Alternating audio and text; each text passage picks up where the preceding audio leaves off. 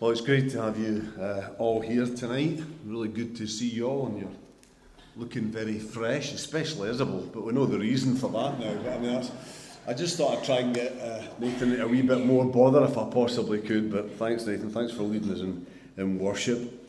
So we're going to continue. We're getting towards the end, so don't worry, we're nearly there.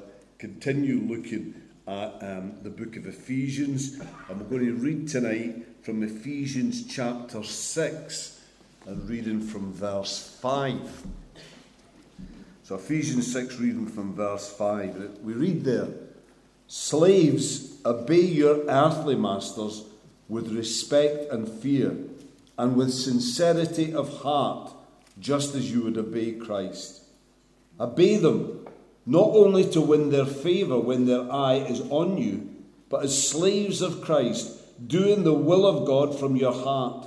Serve wholeheartedly, as if you were serving the Lord, not people, because you know that the Lord will reward each one for whatever good they do, whether they are slave or free. And masters, treat your slaves in the same way. Do not threaten them, since you know that he who is both their master and yours is in heaven, and there is no favoritism with him." Thank God again, and pray that He will bring us teaching and understanding that helps to inform and transform our lives in the here and now through this word written to His people so many centuries ago. Let's just come and pray. Father, we just thank you again for your word, and we thank you for its relevance and for its challenge. And so we ask and pray tonight that you'll help us to really take this word into our own hearts and our own lives, to allow you to search through our lives, and where there's a need for us to be changed, to repent or whatever else, that we'll be ready to take that step. We pray these things now in Jesus' name. Amen. Well, I want to begin tonight by talking about the elephant in the room.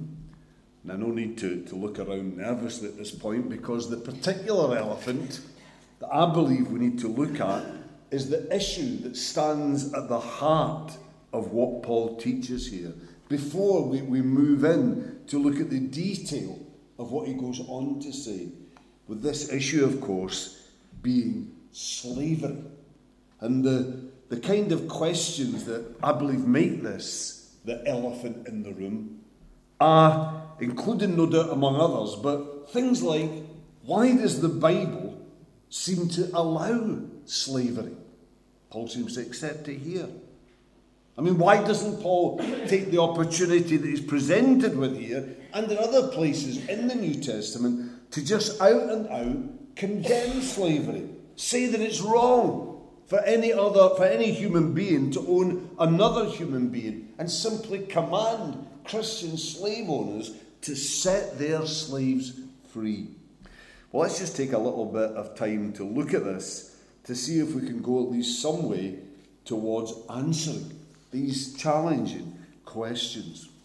So the first thing I believe we need to really be clear about is that slavery is a man-made institution. Slavery is man's creation, not God's. Also, slavery has been understood and practiced in different ways by a whole variety of cultures within the scope of human history. And certainly this was true of the different cultures that Paul encountered during his lifetime. Roman, Greek, and Jewish culture all understood and practiced slavery in different ways, and in some cases in significantly different ways.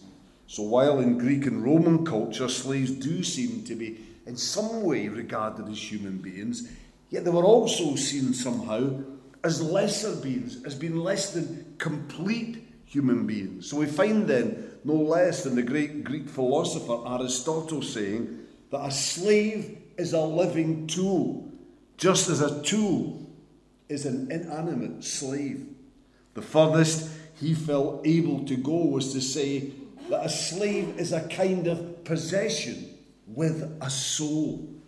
Indeed, a justification that was put forward for slavery within these cultures was that slaves were too stupid to be able to live by themselves, to look after themselves. So the institution of slavery then, whereby these people would be fed and sheltered and clothed, this was beneficial to them. You were doing them a favour by having them as your slaves. Among the Hebrews, or the Jews, to the Jews, God gave laws that were intended to limit the excesses and cruelties of slavery. So, for instance, while a Jew could become a slave of another Jew, say as a way of paying a fine for a crime that they couldn't pay in any other way, or because they were in debt and there was no other way to survive, yet they were to be treated as well as hired workers. And all Jewish slaves were to be set free after 6 years, Exodus 21 verse 2. And they were to be set free with a liberal supply of grain and wine and livestock. That's in Deuteronomy 15. Foreign slaves, however, could be kept for life.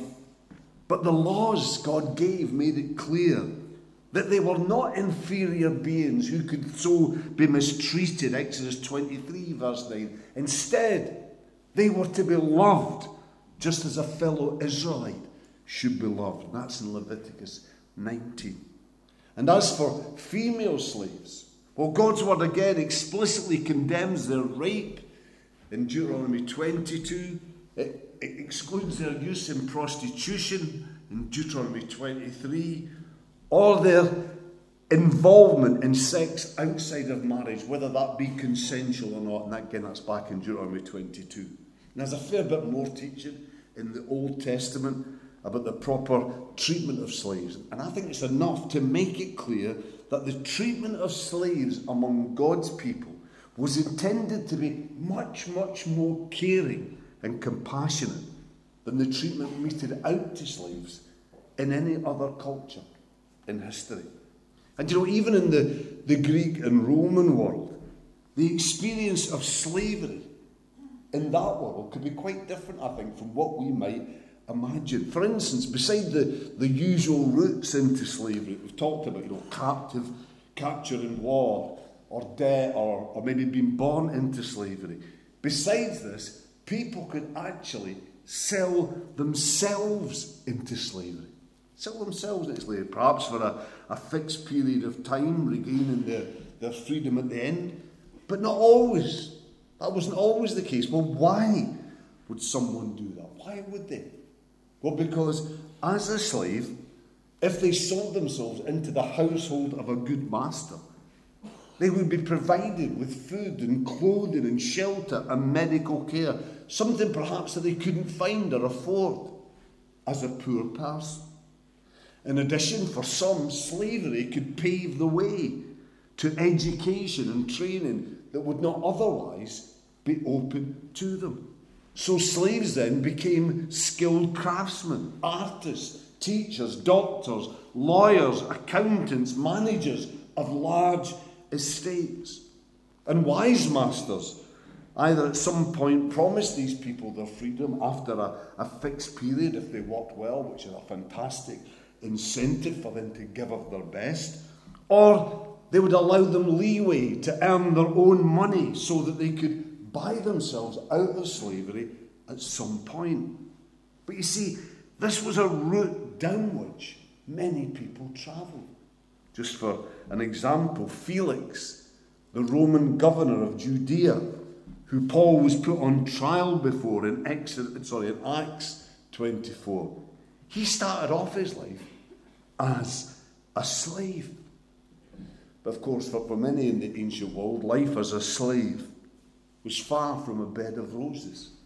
It was still fundamentally degrading, exploitative, and acts of terrible, unimaginable cruelty did take place. But I hope, though, you can see that slavery, in its various guises during Paul's lifetime, was something rather different to the horrendous institutional slavery practiced in places like the West Indies under the rule of the United Kingdom or in the United States. And that's the picture of slavery that for many of us understandably, comes right into our minds whenever we hear this word. Think about this. But it was very different. For instance, in the New Testament, race was not a factor. Slaves came from all over the Roman world, and in fact they were more likely to be white in their skin colour than anything else. And slaves worked in all sorts of occupations, had a real, as we've already said, possibility of working their way to freedom. This is so different from our concept of slavery that is primarily based on race, and that was almost without exception a lifetime of drudgery sprinkled with acts of out-and-out barbarity. But just bear that in mind. Bear it in mind that the experience of slavery was different when this letter was written. Also, slavery at this time was incredibly widespread, and it was ingrained into the economic life of the world, in particular the Roman Empire. Some reckon that there were 60 million slaves in the Roman Empire, which, given the much smaller world population that there was then, is actually a mind-blowing figure. In many cities of the empire, slaves greatly outnumbered free men and women. Now you see, if these people had been set free overnight, even if significant numbers had been set free, then industry, trade, commerce would have instantly ground to a halt. And many of these freed slaves personally would instantly have been homeless, unemployed, and consigned, at least in the medium term, to a life of absolute poverty. So you see, for Paul to have simply jumped in here and said, slavery is a shameful, sinful institution. No Christian should have anything to do with it. So if you have slaves, free them and work and agitate with all your power to have slavery made unlawful in the empire and throughout the world. You see, if Paul had said this, then immediately then Christianity would have been pigeonholed as a movement of social revolution and as an economic threat. The church would then have suffered unprecedented persecution, but far more importantly, it would have lost its spiritual focus. It would have lost its impact. But you see, Paul didn't say this. Paul couldn't say this. Paul would never say this. Because you see, for Paul, social conditions, personal conditions and circumstances were never, ever the priority. Now for Paul, the focus was always on Christ. And his priority was always through Christ, the spiritual inner transformation of those he came into contact with. For you see, if Christ is at the centre of our lives, if we are focused on him, if his life, his power, the life and power of the Holy Spirit are at work in us, then the God who is at work within us will enable us to live for his glory, no matter our circumstances. And as we live for his glory, we change. And sometimes, not always, but sometimes, we're able to bring change about in our circumstances as well. But if not, changed, we are able to live for him in our circumstances. So then, here you see, in these verses in Ephesians, Paul focuses on the spiritual transformation of those he's writing to. But actually, along the way, as he does so, he gently sets out principles that we're going to look at in a few moments, principles that ultimately actually led to the abolishment of slavery. But I want to say that what is a cause of shame, though, is the fact that it took so long. That Paul wrote these words in the 1st century, but it took till 1833 before slavery was abolished in our own country. It took till 1865 in the United States. And though the church did eventually play a prominent role in the abolition of slavery, yet, to our shame, many Christians actually tried to use obscure parts of the Bible taken out of context as a justification for slavery and for racial prejudice. But you know, the best Christian minds have always understood the innate sinfulness of slavery and of racial prejudice. For example, Calvin in the 16th century, these are his words, this is what he said. He said that this is a thing totally against the order of nature. That human beings, fashioned after the image of God, should ever be put to such reproach. Now, before we move on from this elephant, just to look at this passage itself briefly, let me just say one final thing here. That is that there are those who try to draw a parallel between the church's attitude to slavery and the church today's attitude to things like homosexuality, same-sex marriage, etc. You see that the church finally realised that it had got it wrong and changed its mind on slavery. So eventually, we're told, the church will do the same thing with these other issues. Well, you know, many perhaps will give in to the pressure of society. I think we're seeing that happen. But my hope is that there will always be evangelical, Bible-believing churches that don't. Because while slavery is man-made, our sexuality is God-given. And while God never condones slavery, yet he frequently comes out in opposition against homosexual behaviour. Now, I want to be clear. Homosexual people deserve care and compassion. We need to communicate to them that they are people loved by God. We need to stand with them at times in the struggle and pain that so many of them experience. We need to let them know that we accept them as people. But should we go as far as to say what is wrong is right? Should we, as we're more and more told we should, simply accept the gay lifestyle as another equally valid alternative in the eyes of God? My view is no. Rather, we should continue to be faithful to God and to his word, no matter what the pressure. Well, I said we'd look at the details of this passage, and we will, more briefly than usual, but we will. With what's said here, incidentally, to slaves and masters, having relevance, I believe, in the context we live in, to employees and employers. So the call to slaves, or employees, if you like, in verse 5 to 8, it's there. And this call, as I see it, has really two different key elements. First, there's a call to a different perspective. A different perspective. For in each verse of the 4 verses addressed to slaves here, in each verse, Jesus is mentioned. Either as Jesus or as Lord. And fundamentally then, what Paul is saying is, slaves, make sure that you are actually living with Jesus at the centre as Lord of your life. And then bring him into the centre of your life circumstances, your day-by-day life. Don't keep him out of the fringes. Bring him into the centre.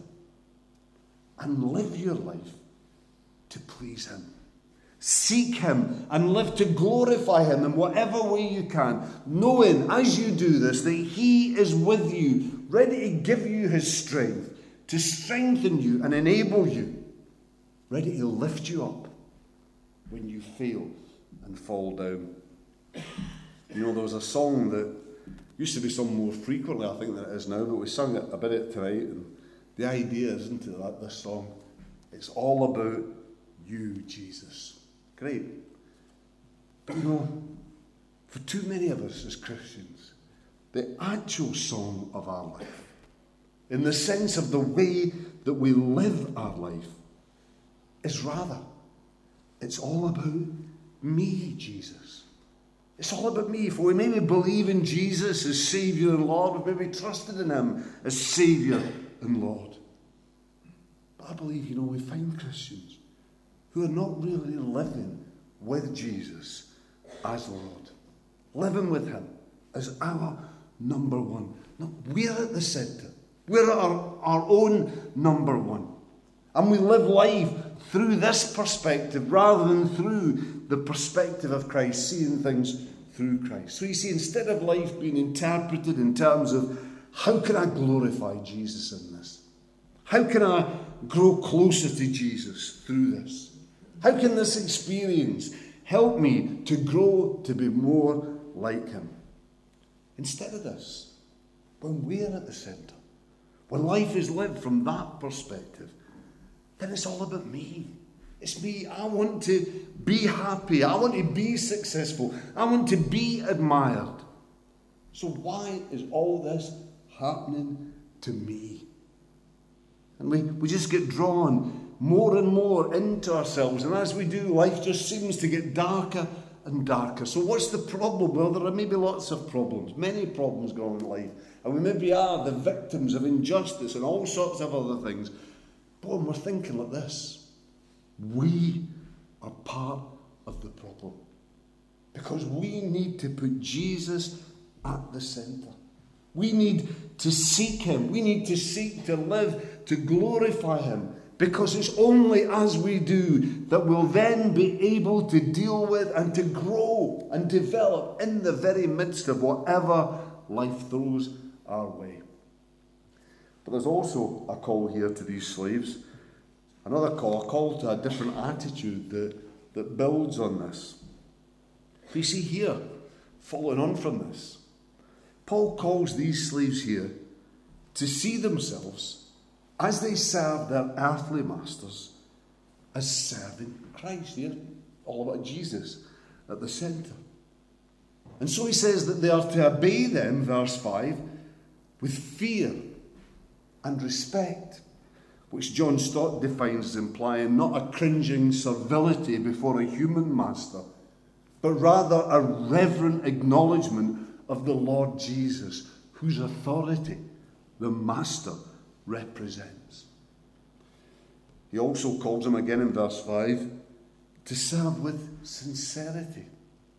It's not just to go through the motions, not to serve for ulterior motives, looking maybe for what you might get in return, but rather serving with integrity, serving with love. That is serving men, serving our employers as an expression of our love for God, of the love of God that is in our hearts. And Paul calls God's people, slaves, yes, he calls them, but he calls all of God's people. He calls us to work and to serve conscientiously. He calls us not to work hard when maybe the boss's eye is on us, but to go through the motions for the rest of the time. Look, Paul calls us to give of our best all of the time. Because ultimately, we are serving God. We're serving the all-seeing God, the God who deserves nothing but our very best. As verse 6 says, obey them, not only to win their favour when their eye is on you, but like slaves of Christ, doing the will of God from your heart. And finally, Paul winds up all that he has to slaves, say to slaves by reminding them again of the perspective that God calls them to have on the work that they do. That they are His, and that they are serving Him. And that as they serve their earthly masters wholeheartedly, that is willingly, cheerfully, holding nothing back, well, so they do glorify Him and please Him. And though their service might go unnoticed, unappreciated, unrewarded on earth in this life, yet God sees what we do. And he knows what's in our hearts as we do it. And what we do for him will be rewarded.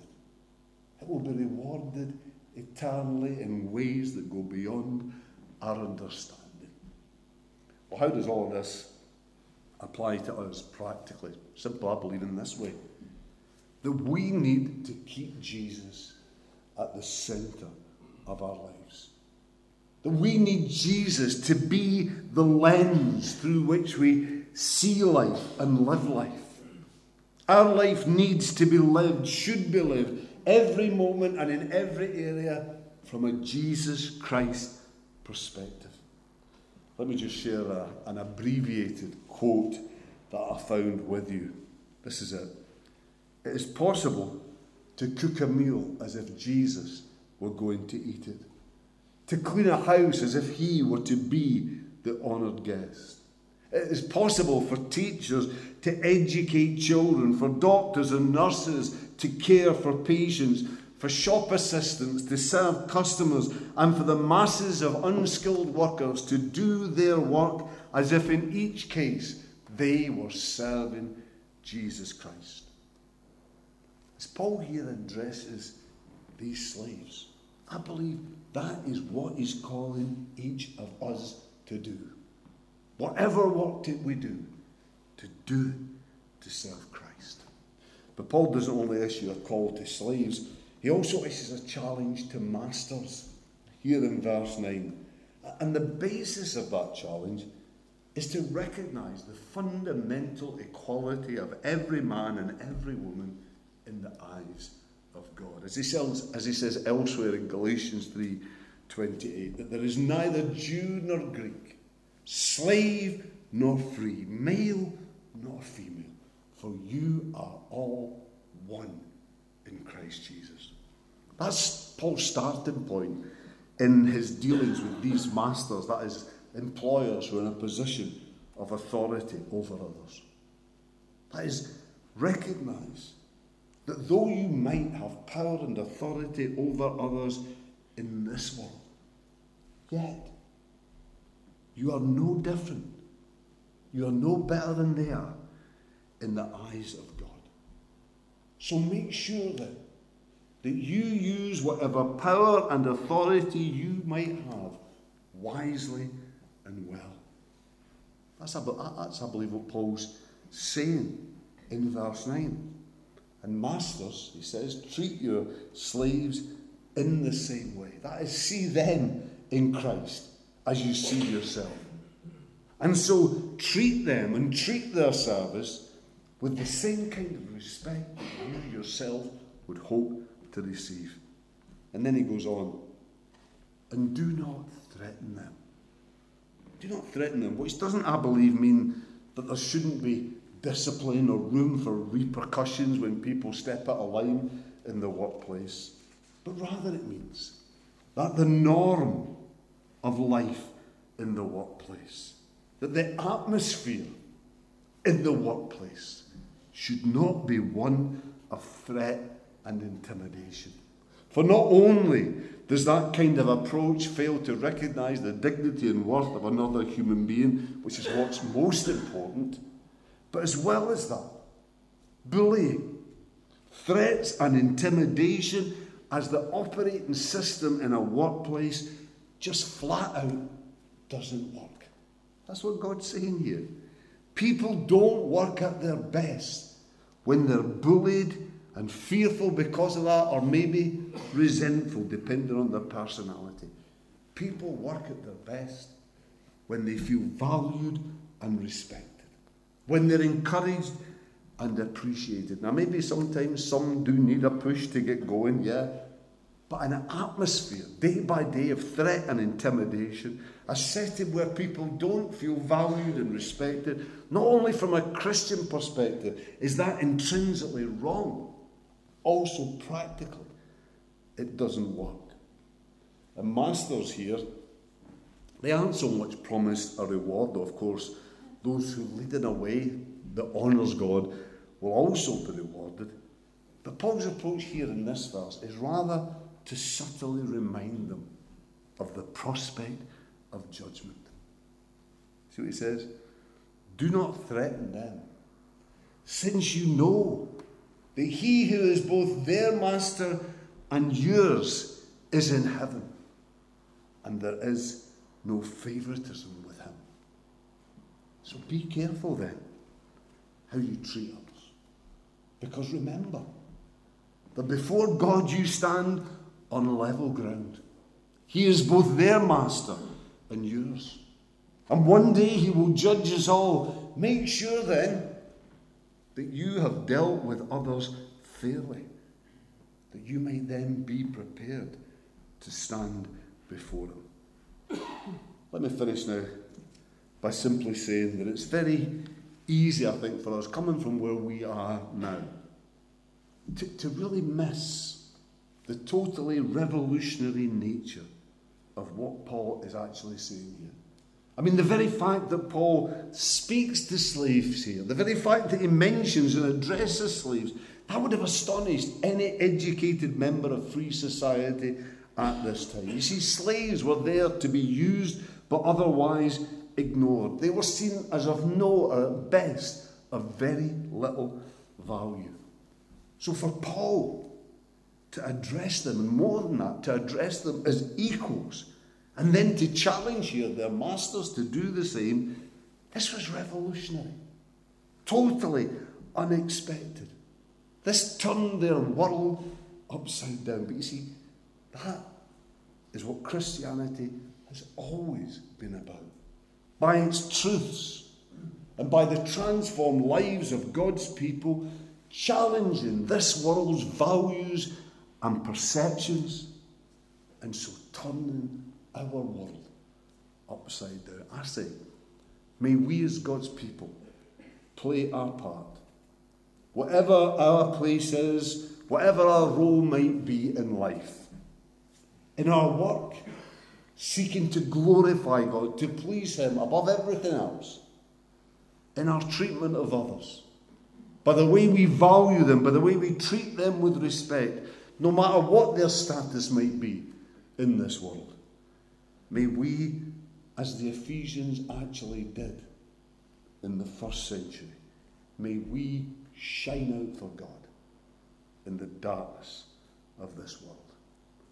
This we pray in Jesus' name. Amen.